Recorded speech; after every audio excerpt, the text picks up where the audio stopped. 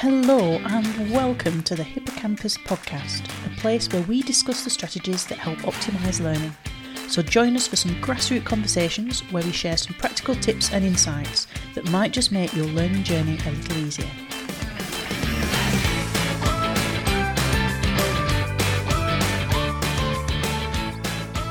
In this episode, we discuss racial harassment and inequalities in medical education and what we can all be doing to raise awareness, improve support and prevent this issue to ensure inclusivity for every student within medical education.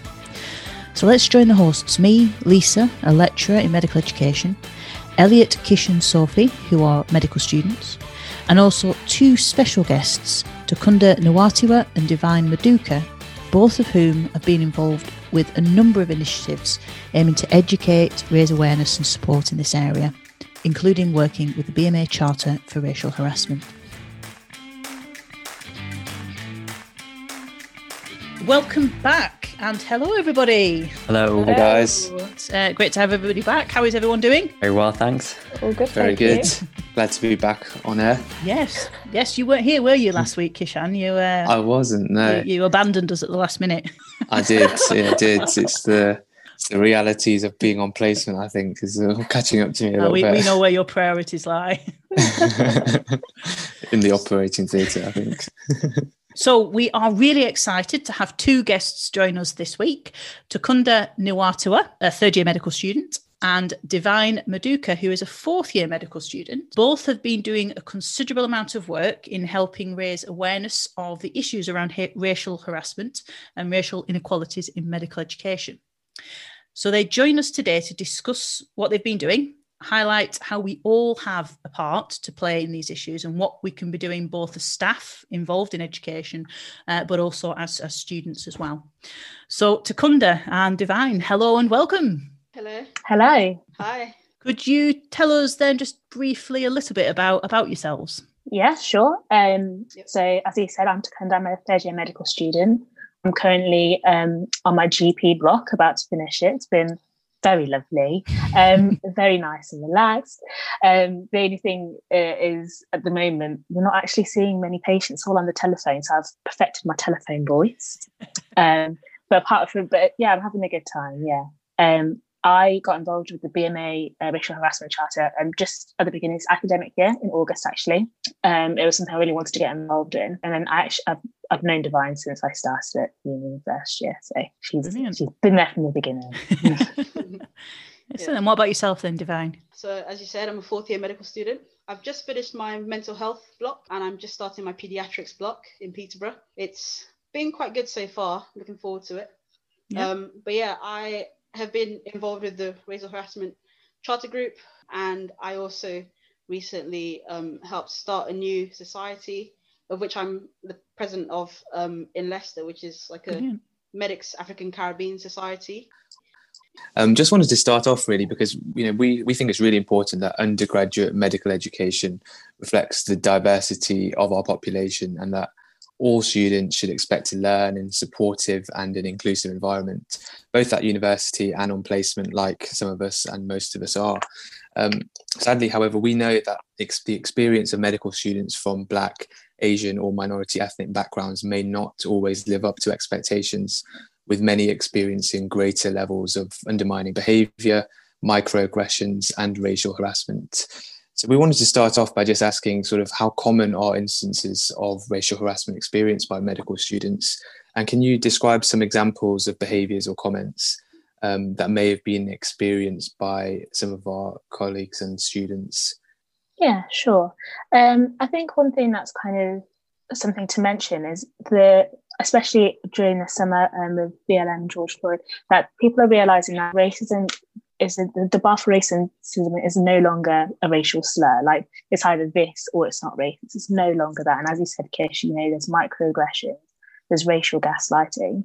By microaggressions, it's something that kind of flies under the radar because it's not so obvious if you've not lived that experience.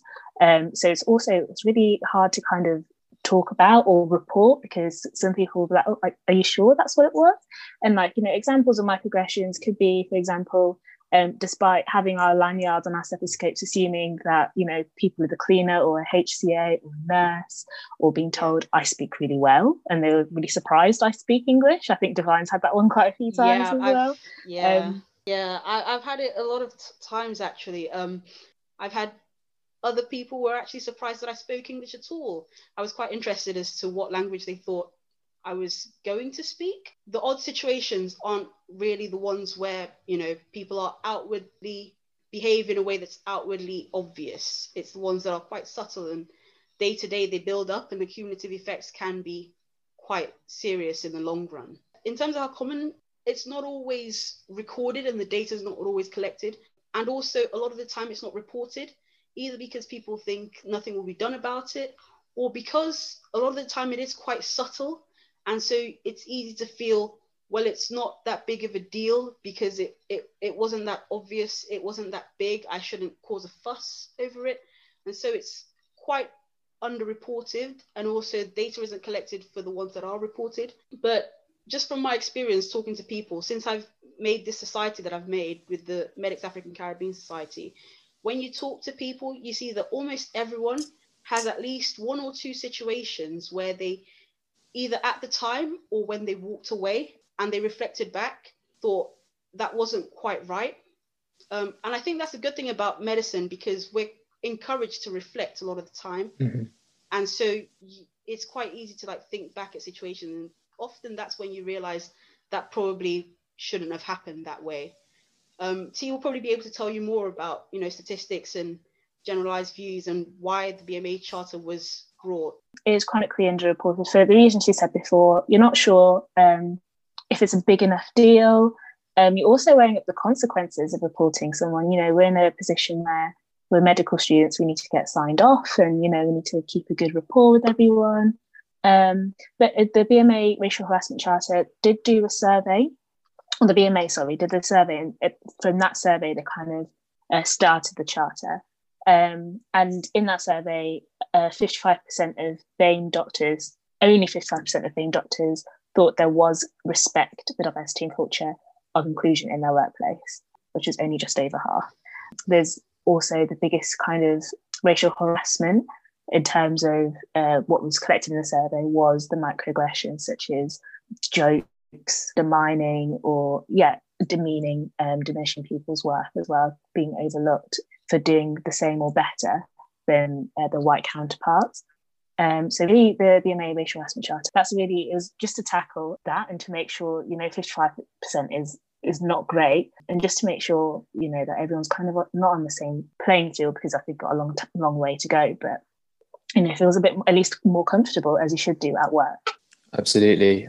No, I completely agree. And these sort of microaggressions, which, like you said, Divine, at the time, it might not be possible. It sort of just goes past you, and then a bit later, you sit back and reflect, and you think, well, actually, that really affected me. And I think it can damage people's self-esteem, confidence, and that affects their ability to be part of a team. You know, the confidence to engage, and I've seen that there is evidence that it is affecting the attainment gap in education as well. So I think it's such an important topic. If I sort of ask a further question on that, is that often when a sort of microaggression like that has occurred, and it's almost the sort of period after where the person that's been on the receiving end of that kind of thinks back and sort of thinks, actually, that, like you said, there was something not quite right about that. That was actually quite inappropriate. The sort of person that was responsible for that microaggression, do you think that there's parts of almost sort of an unconscious element to what people sometimes say, you know, what is kind of driving why these microaggressions perhaps happen?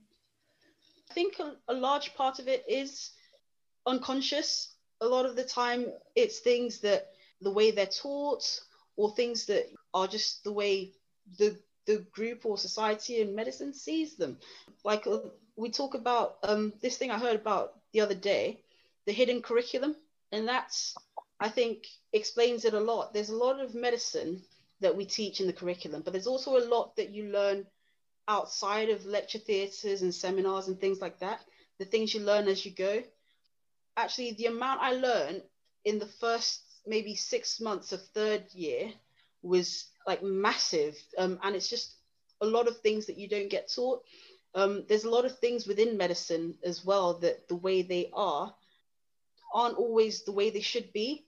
I think T has a good example about this textbook that she found and she showed us.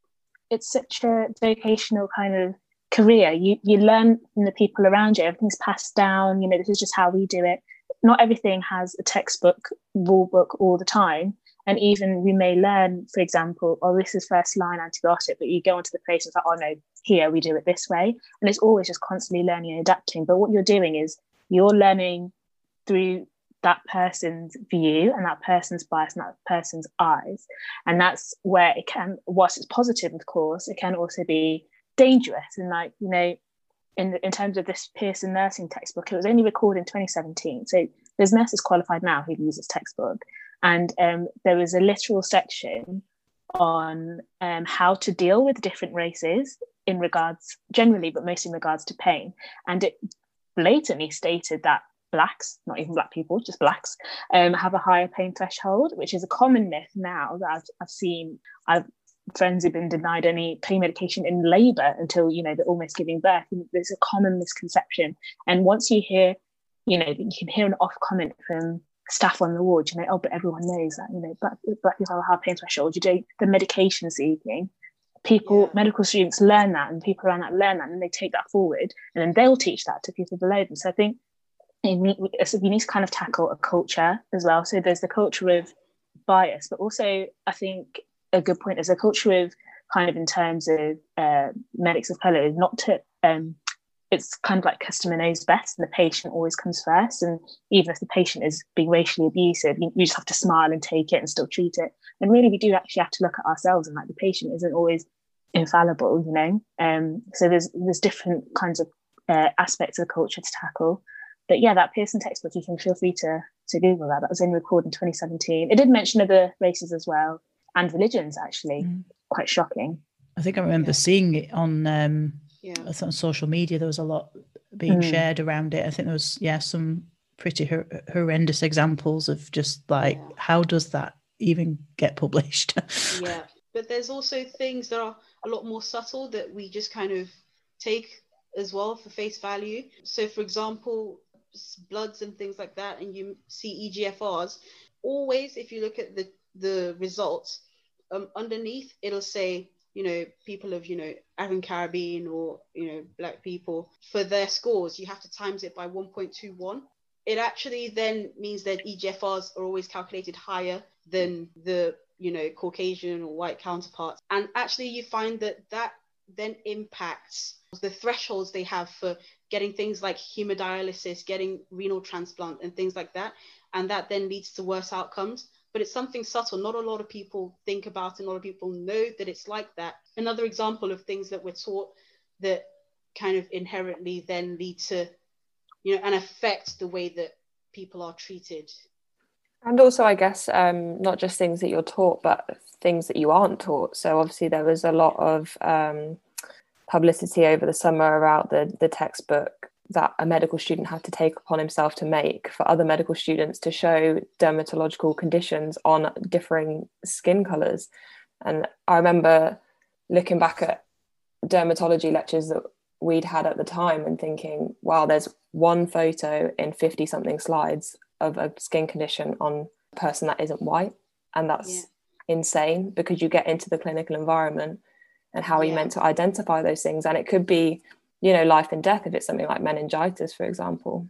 Thank you so much for bringing that up, honestly, because I've been working quite hard over the years to try and get more diversity in, for example, the examples that we get in dermatological teaching, because it really, some of the things look very different. And then when you get to clinical practice, I did struggle in GP because there were certain things that came in dermatology related. It was hard to differentiate. It was hard to spot because we just don't get shown them. And so that's actually another thing that the BMA charter is trying to address, is seeing what changes we can make to the curriculum to actually make it more inclusive, more diverse. It's teaching us the things that we need to learn for all people, because we do help all people in the NHS. That's the beauty of it. And so the things we learn should reflect that. And, just piggying back on that, yes, this like it can look different, on different skin tones, but also I didn't realise until my tutorial on dermatology in my GP block that some pathology is genuinely different, as in like location. So for example, squamous cell carcinoma on white people and Caucasians are more likely to be in spots where most exposed to the sun, but on darker skinned people, it's more likely to be in places where it's least exposed to the sun, such as the sole of the foot, rather than, on the ear or what we're used to on the face, on the lip. On dark skinned individuals, it's most likely to be between the toes and under the soles of the foot. And again, that's just something we're not taught. And it's only been taught it's in some exposed areas, and you see it on the bottom of the patient's foot, you think, oh, well, it's not very sun exposed at all. So to try and integrate things like that into the curriculum is so important, I think. I think we are trying to do that with the textbook. So if you mentioned Mind the Gap, which is a free PDF as well, if you want to search for it. But that's really useful. We're trying to incorporate more diversity. That's great. Thanks, guys. So, I mean, we've touched on quite a few times the this BMA Racial Harassment Charter that was published earlier this year, I believe. Could you guys just tell us a bit more about how you became involved with that? Yeah, sure. I got approached by someone from the pastoral support unit, actually, and she kind of knew that it was something I liked doing. And she said, this opportunity is coming up. We'd really like to get involved. She'd like to get involved. So that's how I was kind of approached to be a part of it. In terms of the BMA Charter itself, the Racial Harassment Charter, it's actually optional. And Leicester's one of the first few initially. I think now by this point, almost all medical schools have joined it, because now it's become more of a statement if you don't join it. But still, the fact that it was an optional extra, as so often these things are, kind of says a lot to begin with. But Leicester, one of the first universities to get involved and have a working group quite quickly. So really, the charter itself has 4 aims, and that is supporting individuals to speak out, ensuring robust processes for reporting and handling complaints, mainstreaming equality, diversity and inclusion across the learning environment, and addressing racial harassment on work placements. That's kind of the 4 aims, and there's different ways to do that. So in terms of our Leicester working group, we have a few staff leads, and students, and like Divine said, we're just dipping in and out of projects. If we have an idea, we're supported to do that. Yeah, I got involved by chance, actually. I received an email. I think I quite like the idea of everyone doing their part to make our profession and the people that we help lives a bit better in any way we can. And I think the work that they do is really important to achieve that. Also, because I'd recently formed with the help of the rest of the committee, the Leicester University Medics African Caribbean Society, we then were able to form a partnership with them and help with, some of the events and the campaigns and things like that. And I think it's really important for as many people as possible to kind of have their say, because it then means that it's representative of everyone, and it needs both staff and students, because, without students, the staff they're almost leading it blind because they don't really know what the students need and the support that we need. And without the staff, as much as students want, it's hard to effect that change. I've been really inspired listening to you, Takunda and Divine, about your work, the BMA Racial Harassment Charter Working Group, and I'm definitely going to get involved and join you guys here at Leicester. And I was just wondering if there are any other students out there who have been inspired to either join the group at their university or even set one up. Can you just tell us a little bit more about? Yeah, sure. So in terms of Leicester, we have an established working group already.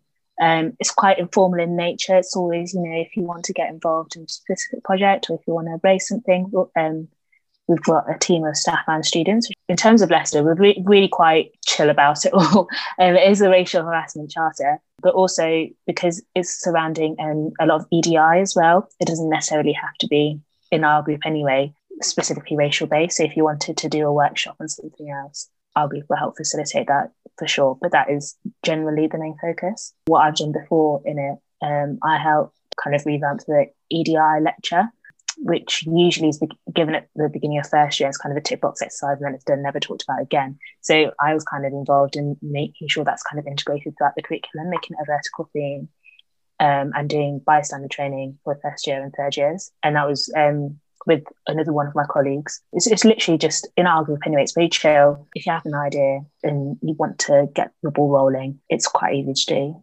In terms of the universities, I'm not sure how it's done, but each medical school should have a BMA rep. And like I said, most med schools now have signed up to the racial harassment charter, so they should know, the BMA rep should definitely know what this is. Yeah. And then kind of go from there, from your point of contact, see if there's one already established. Yeah. If you're, thinking about getting involved, I think it's important to know that, it's called the BMA Racial Harassment Charter, but it doesn't just, address issues of racial harassment. There's a very wide variety of things that they do. For example, things involving the attainment gap, things involving widening participation, things involving, EDI training and equalities and diversity. And so there's lots and lots of different things you can do and get involved with. It isn't just racial harassment. Racial harassment and microaggressions are just one small part of, the work that they do. And yeah, as she said, in Leicester, it is quite, informal. You can drop in and out. It's very flexible, because I think they do also realize that medical students anyway are, tend to be quite busy, quite constricted in their timetable and things like that. We have, monthly meetings. You can drop in and out as you please, and everyone's welcome to input, regardless of, what year you're in, your background or anything like that. Oh yeah, definitely. So, everyone is welcome to come and input, because as, we said before, the onus is on everyone. Everyone has a part to play, and everyone can get involved and make a real change and make a real difference. Fantastic. Thank you so much. So Takunda, you mentioned the role of a bystander, and Divine, you mentioned trying to get as many people involved as possible.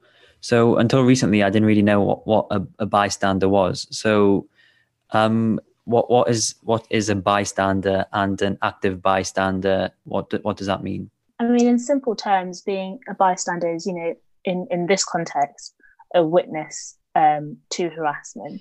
And it's what you do as a witness to support the person who was harassed, or play a part in reporting. And that could be racial harassment, sexual harassment, any kind of harassment really. And rather than kind of, hearing it and doing nothing about it, actually, to be an active bystander is to kind of step up to the plate and support that person. I know for myself personally, I've encountered many forms of abuse. I've worked in different healthcare practices and as a full-time employee as well. So not just through university, but in my jobs, I've encountered different types of racial harassment. And I mean, I'm sorry to say I don't report it. And I think it's because I have to weigh up the consequences of, I still need my job. I don't want to, rock the boat, as it were, the dynamic between staff. And in terms of, on placement, I know it's been an issue with some people who've mentioned they need to get signed off at the end of the day. You feel weird, like, reporting your senior, especially if it's you're meant to go to your senior to talk about any problems, but when they're the problem, then who do you go to? So I think active bystanding is really important for all staff and all students to kind of even recognise that it's going on. I think especially now, people hopefully will tend to know what microaggressions are and know what to look out for. And me personally, if I know someone was kind of on my team or had heard or witnessed it and kind of affirmed that I'm not mad and like that I shouldn't just let it slide, that would really benefit me, not just, personally, but also actually helps to change the culture in the first place. Yeah, I think the nuts and bolts of it is that it helps you know what you can do in a situation like that, whether you're the person involved or you're a person who witnessed it, because it's not really something you're taught in medical school. We don't get me wrong, we're taught a lot about how to manage stressful or potentially dangerous situations. So for example, a patient who might be angry or aggressive, or a patient who might potentially be intoxicated and acting out of the ordinary, but you never really get taught what to do in a case where you receive that makes you feel uncomfortable, and you never really know what to do. I'm ashamed to say that in third year I did experience this situation from a patient, and I did just stand there for about 10 minutes trying to figure out how to end the conversation, because you do feel guilty, because you're there to help that person and you do want to help them, so you don't want to walk away. But I think eventually you need to realize that you need to also consider your own safety and your own mental health in the whole situation. But you never really know what to do, you never really know who to tell, you never really know how to handle it. And so a lot of the times you let it slide because you're not really sure what to do, or if you see it, what to do. And I think this just gives you a little bit support in terms of what you can do in that situation. And just sort of picking up on that, like you said, I think if you're in the moment, then things can freeze up. And I think active bystanding just shows very clearly that certain behaviours, they're not accepted by people.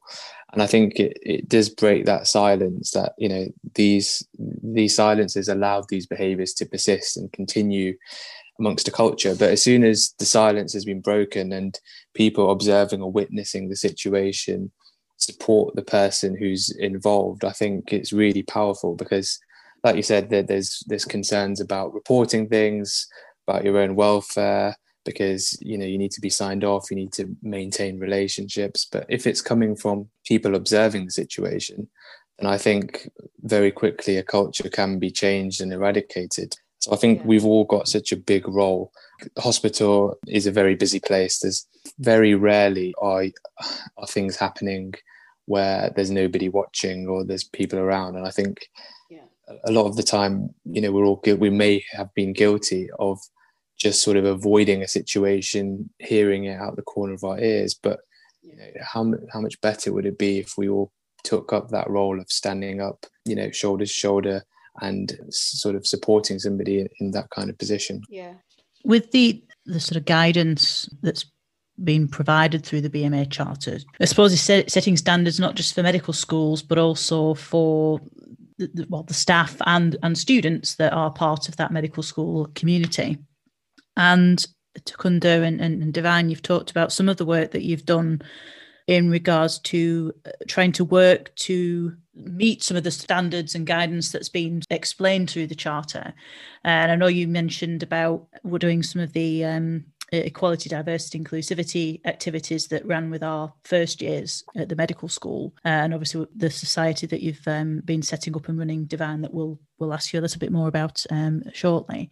There's an issue with first raising awareness that this is a bigger problem than perhaps many people realise, particularly those that aren't necessarily going to be experiencing the microaggressions and the harassment, and also an awareness to actually, we sort of mentioned, you mentioned a little bit earlier on about how sometimes the people responsible for the microaggressions aren't aware that actually is racial harassment. And I wanted to get your thoughts, your perspectives on, and I don't know whether this is something that is kind of explicitly advised or suggested through the BMA Charter, in terms of how do we stop the microaggressions happening? Yeah, I think you raised a really good point.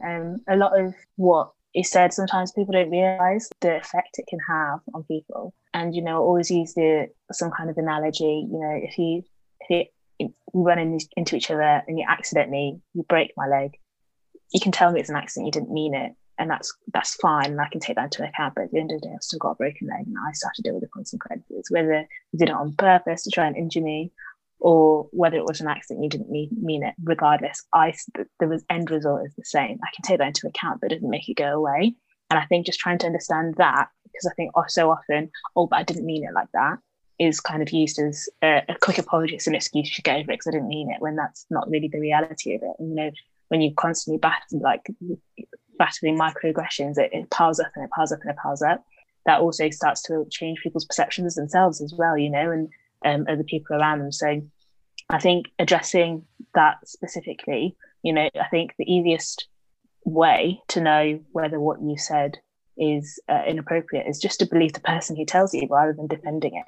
If the person has been hurt by it and this is, they've come to you, rather than, defending it, or what we call racial gaslighting. And that's like, are you sure it happened like this? Or maybe you're just being oversensitive. That's really not helpful. And it means that, certainly in my personal experience, having those kind of comments back has made me less likely to talk about it in the first place, because I'll just get told I'm mad. So just being more understanding generally, personally. I mean, in terms of the BMA Charter, a lot of it is to do with education. So definitely integrating things like racial disparities in healthcare as well in the curriculum. I know a stat that's been bandied around a lot this summer was Black women are 5 times more likely to die during labour than white women for different reasons. A lot of it to do with the withholding of pain medication as well, being disbelieved in terms of different things, missing certain pathology in labour as well. So I think it's more integrating things like that in the curriculum, if just educating, like the dermatology we've talked about before. So I think having open ears and open mind and not kind of being on the defence is a really good way to start. Yeah, I think what you said, Lisa, is very important, because I think the majority of times that things like that happen, it is genuinely unintentional. But I think the important thing that I always remember is that in a lot of situations like that, it's not so much about the intention of the person, but the impact that it had on the person that it was directed towards. Doing one thing accidentally or saying one thing accidentally, it doesn't make someone, like a racist. I think nowadays people are more worried about being labeled a racist than actually, the thing they may have done or said. And I think we really need to distinguish between that. Someone can do something that's, slightly racist, or say something that's slightly racist, but not in any way be a racist. And I think that doing one thing sometimes doesn't need to label you as that. What is important is being able to recognize when you've done or said something that might have hurt someone else, to be able to catch yourself and learn from it and make sure that it doesn't happen again. And I think if each person does that, the world would be a much better place. And it's not just to do with, things that are racist, it's to do with things, in misogyny or other things like that, just in general life. If having hurt someone, it is a bad thing, but if you can catch yourself, own it and learn from it so that it doesn't happen again, I think ultimately you are still a good person. Yeah, I think what Divine's saying is correct. Like, there's a separation between a racial act and a general, personality. I think it's important now in this day and age to kind of call a spade as well. If what you've said to me was racist, we should call it a racist comment rather than flowering it up as something else as well, because that kind of language is really important. And I think it kind of adds to the importance and the gravity of what you have said. But again, as Divine said, there's a huge fear of being called a racist, being labelled a racist. It's more offensive than the racial act itself. You need to come out of that, like Divine said, own it. I've upset someone, I'm sorry, and move on from it. It's not a label for life. I think a lot of people see it as a prison sentence, and it'll affect everything, like job prospects and all this kind of stuff. No, but you have upset me, you need to change. Looking to the future now, I think it's so good that the BMA Charter has been out and subscribed to by so many universities. And one thing that I'm thinking about in the future is this issue of underreporting, because I'm from a ethnic minority, and I haven't ever reported any instances of times of harassment or microaggressions that I've experienced. And because I was doing my research before this, and it shocked me when I read that the Equality of Human Rights Commission, they did a survey and they found that they estimated 180,000 students in Britain's universities had experienced racial harassment over a 6-month period. But when they asked universities to show them the record of complaints, they only had 80 formal complaints over that timescale. And so there's a huge gap, and it led them to say that, universities, and I'm quoting here, underestimate the prevalence of racial harassment and have misplaced confidence in people's willingness to come forward. So I'm just sort of trying to reflect on that now with the BMA Charter in place, with everybody on board. Like, we also now, I think, have a responsibility, and we should take confidence. And I think every listener listening to the podcast should take confidence in being able to report things confidently, so that we can make the changes that need to happen. There's so many reasons why people don't report these things, and I think when you provide a platform for them to feel comfortable to do this, then you'll find that there's a lot more than what we already know. There's a system, report and support system, and it's just it's an initiative that multiple unis across the country are actually signing up to, and it doing a lot of good. So I think T will be able to tell you a bit more about that. Yeah, so Divine's correct. It's the report and support system. I think more unis are trying to have something similar or that exact system, and it's university, like main university, so it's not just exclusive to medicine. And I think the big thing for me is perhaps I'd feel more comfortable reporting something if I was anonymous, and that's what report and support does. So it gives you the option to report something anonymously, but also report and support, you can report something if you've been a witness to the harassment. So it doesn't have to have happened to you. You can report something you've witnessed as well. And I think that's really important. And that's, all confidential and anonymous if you want it to be. But again, it's raising awareness that that's there. So that's actually been at Leicester University for quite some time, but I did not know about it until a few months ago. So it's just telling people about it. Exactly. So it's just to kind of letting people know it's out there. If you witness something, you can report it. Hopefully that means you can start collecting some true data, because I'll be honest, Kish, I think it's way more than the numbers that you stated. And that's just what, people have been willing to say. And I think as well, when I've been asked, what was the last racist thing that happened to you? Because these things happen so often, it's really hard to think of specific incidents. It's just, it's asking the last time you wore trousers and what were you doing or what colour were they? It happens so often. I can't remember specific incidents all the time. And when it becomes normal, like it's part of my life. Like I've never not had that, if that makes sense. So it's only through talking with other people, my other Black friends, other ethnic minorities, that actually this is like a commonality. Okay, this is how to deal with it. And I think that's also why what Divine's doing is really important, because the first thing I do when I experience something is immediately ask my friends, is this a bit weird? Or, that kind of, just for confirmation that, I'm not kind of making this up in my head. So we've alluded to the Medics African Caribbean Society that I believe Divine has helped in setting up. If you could just tell us about the role of that society and what motivated you to set it up. So there are three main basic aims that we have. The first is to bring together medics from different African Caribbean backgrounds, both socially and professionally, and also to provide a platform for them to raise their voices, ensure our well-being and things like that. And then also to work towards widening participation, because it's all well and good bringing together the few of us that are here.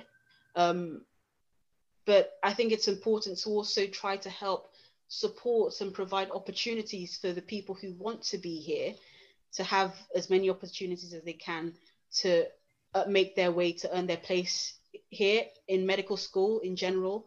It doesn't have to be specifically Leicester, just in general. I think a lot of different people, I know a lot of different, medical students in a lot of different universities, and, it's a running theme that there's always very few of us, regardless of where you go. And so you realize that it's so easy sometimes to feel isolated, to feel like you're never really surrounded by people who kind of share that same experience. And so I think it's really important to bring them together, so that you kind of have that support system. And also you see people who are in the places that you want to be. Since I've started medical school, I've always had this saying that, medicine is hard, but it's not impossible, because there are doctors in the world. And then I think, okay, so I have an interest in surgery, specifically orthopedics. And when I try to apply that saying, I say, well, orthopedic surgery, yes, it's hard, but, it's possible because there are orthopedic surgeons. Okay, I'm a Black woman. It's possible because there are, and at that point, it kind of falls through, because up until a few weeks ago in December, I had never once seen a female, let alone a female of color, doing orthopedics. Personally, when I saw the first one, I was gobsmacked. It was like seeing a unicorn. But it really gave me some inspiration, because I could see that it was possible, and I wasn't going to be capped from achieving what I needed to achieve because of something that I can't control. Yeah, it's great, because first of all, getting the representation, first of all, at medical schools, and then in terms of career progression, having a strong support system for medical students is really important. I think it's really important actually to point out that whilst a lot of universities do have an ACS, an African Caribbean Society, not many medical schools have their own individual one. And I think that's where Divine's really kind of pulled this one out of the bag, really, because already medicine is quite a different course. We can talk about timetables and things like that, but yes, in terms of career progression as well, it's already difficult as it is, and then to add all these extra things on top. So I think this is what Divine's doing is really, really special. And I mean, just to echo what she says, I can count the number of Black female doctors I've personally met in my life on one hand. In terms of, what can I aspire to? Yes, I can aspire, but it would be nice to see people in my position. And that's kind of the thing that keeps me going. If I find medicine, it's getting me a bit down some weeks and it's a bit hard. My friends literally always said there's not that many of us out there, and we need to do it for the people who are going to come after us as well. And that's really what keeps us going, or me going personally. I think a lot more medical schools should, endeavour to try to set up an African Caribbean Society for the medics, because just logistically, it's very hard with our timetables and things like that, to actually participate in the university African Caribbean Society events. And most of the time they don't reflect the things that we tend to do. Also, once you get past third year, it becomes, and with clinicals, it's very difficult to engage in things with the university and student union. For example, we don't get the protected Wednesday afternoons anymore, which is usually the time that people would have gone to involve themselves in those situations. So to have one that's specifically for medics takes into account all the different things that we face as well. Yeah, that's amazing work you're doing, Divine. Hopefully there'll be more of your equivalents out there in other universities and medical schools that can set societies up that are similar as well. Obviously, it's one thing the universities signing up to the charter and also having societies in place. What else can medical schools and their students and staff be doing, do you think, to better address racial inequalities? I think the main thing is just to be open to ideas, to be open to learning. A lot of the time, given the opportunity, people will talk. Given a situation where they feel like, they're safe to talk and they'll be listened to, and it could actually lead to some change, they'll be happy to share their experiences. They'd be happy to engage. And I think that's the main thing. I think if everyone, because it's not just one party culpable. Everyone is involved in the culture that leads to this and perpetuates this. Students and the people who do it, the people who support, the people who bystand, the curriculum, things like that. There's many different factors and we all have a role to play. Yeah, I think it's a good point that you raised. That is everyone, and also whilst it's really good to get people like us involved, the people involved will say, we would never have thought of that if you guys weren't involved. We didn't realise that was even an issue until you guys mentioned it. But then it's also having that kind of fine line between relying on the people who are affected to kind of teach you as well. Like, it's not our responsibility to change your curriculum. Whilst we can help and, of course, put our input, there shouldn't be an onus on, the Black students, the BAME students to affect change. Everyone should get involved. It's not the person it's not the problem of the person who's being affected. It's what the people it's been done to them, if that makes sense. So it's in everyone's best interest to get involved. And I think especially in terms of changing the medical curriculum, for example, changing the dermatology lectures, it's what if one person mentions it, it may get overlooked. If everyone knows that it's a problem and to ask for it, then it may get considered. So I think it's definitely strength in numbers as well. And like I said, sometimes people just aren't aware that's even a problem. So having safe spaces to be able to raise any issues, such as our own BMA charter group, which is very friendly, very informal. You dip in and out. If you have a project idea you want to do, if you want to just put your input on something, it's a really good way to get involved. But also the casualness of it means that the onus isn't put on students who also have a degree to attain to change, the whole curriculum. Yeah, it's important, isn't it? That message that this importance of creating an inclusive environment is everybody's responsibility, isn't it? Just sort of picking up again on some of the points you made earlier about either witnessing an incident of racial harassment or being on the receiving end of a racial harassment, and that, you know, through things like the BMA Charter, there is communication hopefully getting out there, or encouraging medical schools to communicate and highlight more clearly the mechanisms by which that can be reported. And you've mentioned obviously about the report and support system, and that most universities would have something like that. Would that be something that, how would it, you know, so for example, if there's one of our listeners that's maybe recently witnessed an incident or was being on the receiving end of an incident and was like, oh, there's this mechanism that I could report through, how would they find it? Yeah, I think it all depends on, you know, the university and their own systems. I think it really is important that even though you've got one in the first place, like I said, I didn't realise we even had one. No. But in terms of, like, you know, Leicester, it's as easy as typing Leicester report and support, and it's quite there. It's quite easy to click through. But it's just knowing what's available to you. I'm in terms of general help, things like your pastoral support units may be able to signpost you. In terms of work placements, there may be individual kind of protocols within your trust if you feel comfortable going that route separately. So it's just kind of inquiring what there actually is, and then in terms of university, promoting that's there. Because if no one knows it's there, no one's going to report it, and then we're still going to have no data, and therefore not be able to tackle it. And obviously that's something that an individual would do sort of after. What would your advice be to someone who is experiencing it when it immediately sort of happens, or they've realised it's happened?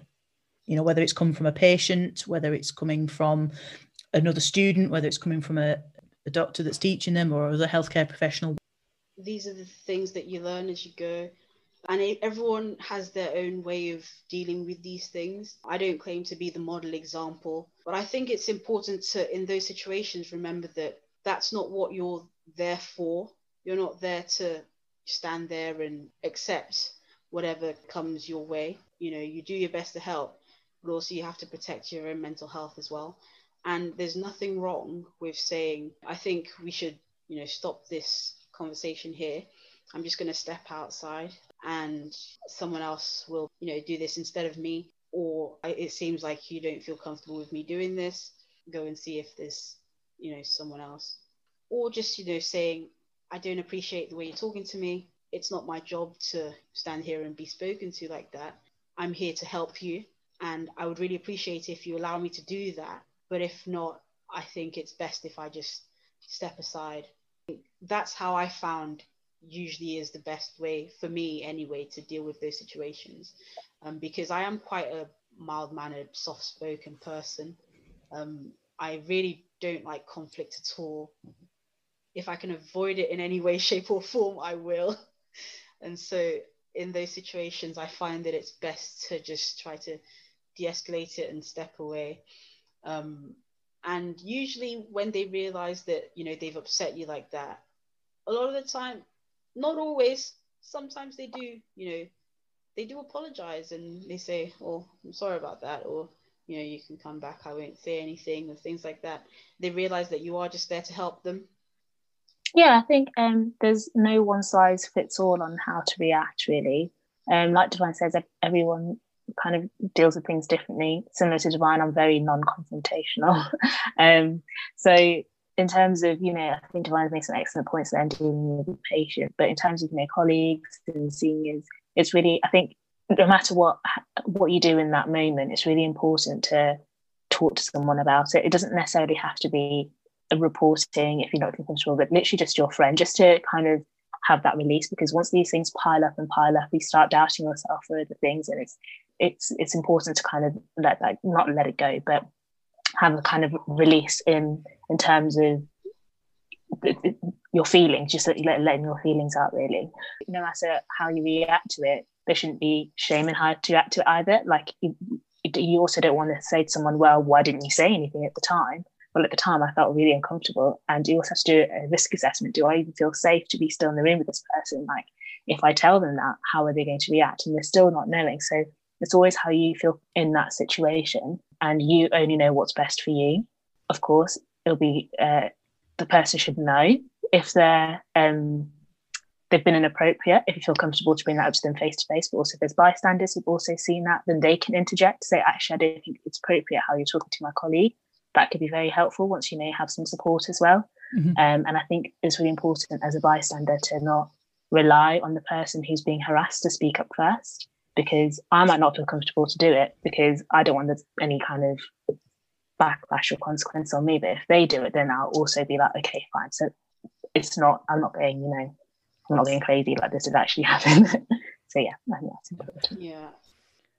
So yeah, I'd just like to echo the idea that, not one size fits all, both for people experiencing incidents of harassment and for bystanders.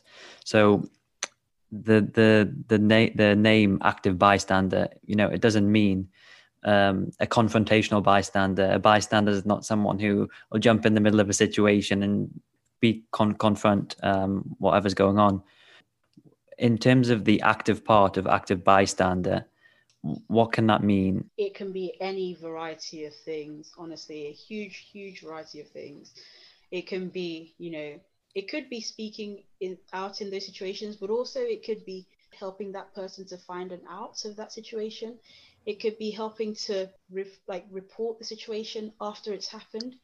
It could be just providing that person support to say, yeah, I did witness that and you didn't imagine it. You're not really overreacting. It did happen. Or just telling the person, do you want to talk about what just happened? To me, the way I see it is just something really, because active bystander, just anything that you think will help the situation. Anything that's just that you do or say that just will help that situation, even if it's just a little bit. And don't underestimate the impact you can have if you've witnessed something. Any little thing you do to try and help that situation often does mean a lot. Like I mentioned before, not relying on the person it's happened to say something first, because you don't know what they're thinking. They may not think that you've heard it. They may not know they have that support. I've had before, well, you didn't say anything at the time, so I didn't know whether to say anything or not. Like you never mentioned it, so I didn't know. But if something is clearly unacceptable behaviour, then being an active bystander is basically just not doing nothing. And that's what an active bystander is. It's just not doing nothing, not seeing it, and then just backing away. It's a really important message, isn't it, to get out. I think that brings us sort of towards the end of the episode. Really, I know we've touched on so many sort of really, really important points and a couple of references to some really important sources of support or further reading. So do you have any recommendations that you would like to share with our listeners? I think Mind the Gap's a good one. And also, be familiar with your university's, pastoral support, the report and support system if they have it, or whatever reporting system they do have. Social media, whilst it has its pitfalls, is also a really good support tool that I found for myself. So I've mentioned before lack of representation of Black women in particular. So I follow every Black female doctor I can find on Instagram. Two that are really good, Dr. Fab and also Dr. Emil. Those two I follow. And in terms of learning about because sometimes if you want to have to know how, or you don't know what to do generally, so there are Instagram accounts called like Melanin Medics, or ones that talk about specific issues and raises a few of those things. Med school racism as well. And that's all like real stories from people, just to kind of highlight what is actually happening. There is a book that I really enjoyed. It is actually called Invisible Women. It's about women in data, but there is also a medical and a race section.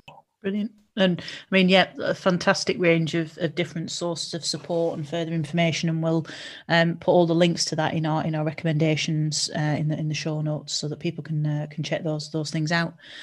So that kind of brings us to the end of the episode. We'd just like to extend a huge thank you to Divine and to Kunda for coming on and for talking about very sensitive and difficult issues. And just, I've learned so much from listening to you guys and the work that you've been doing. So just thank you very much. Well, thank you for having us. Thanks for having us. What an honour. Yeah, honestly. Big fan. It's been lovely. Yeah. And I think, I think there'll be so much for all our listeners as well to take away from this episode.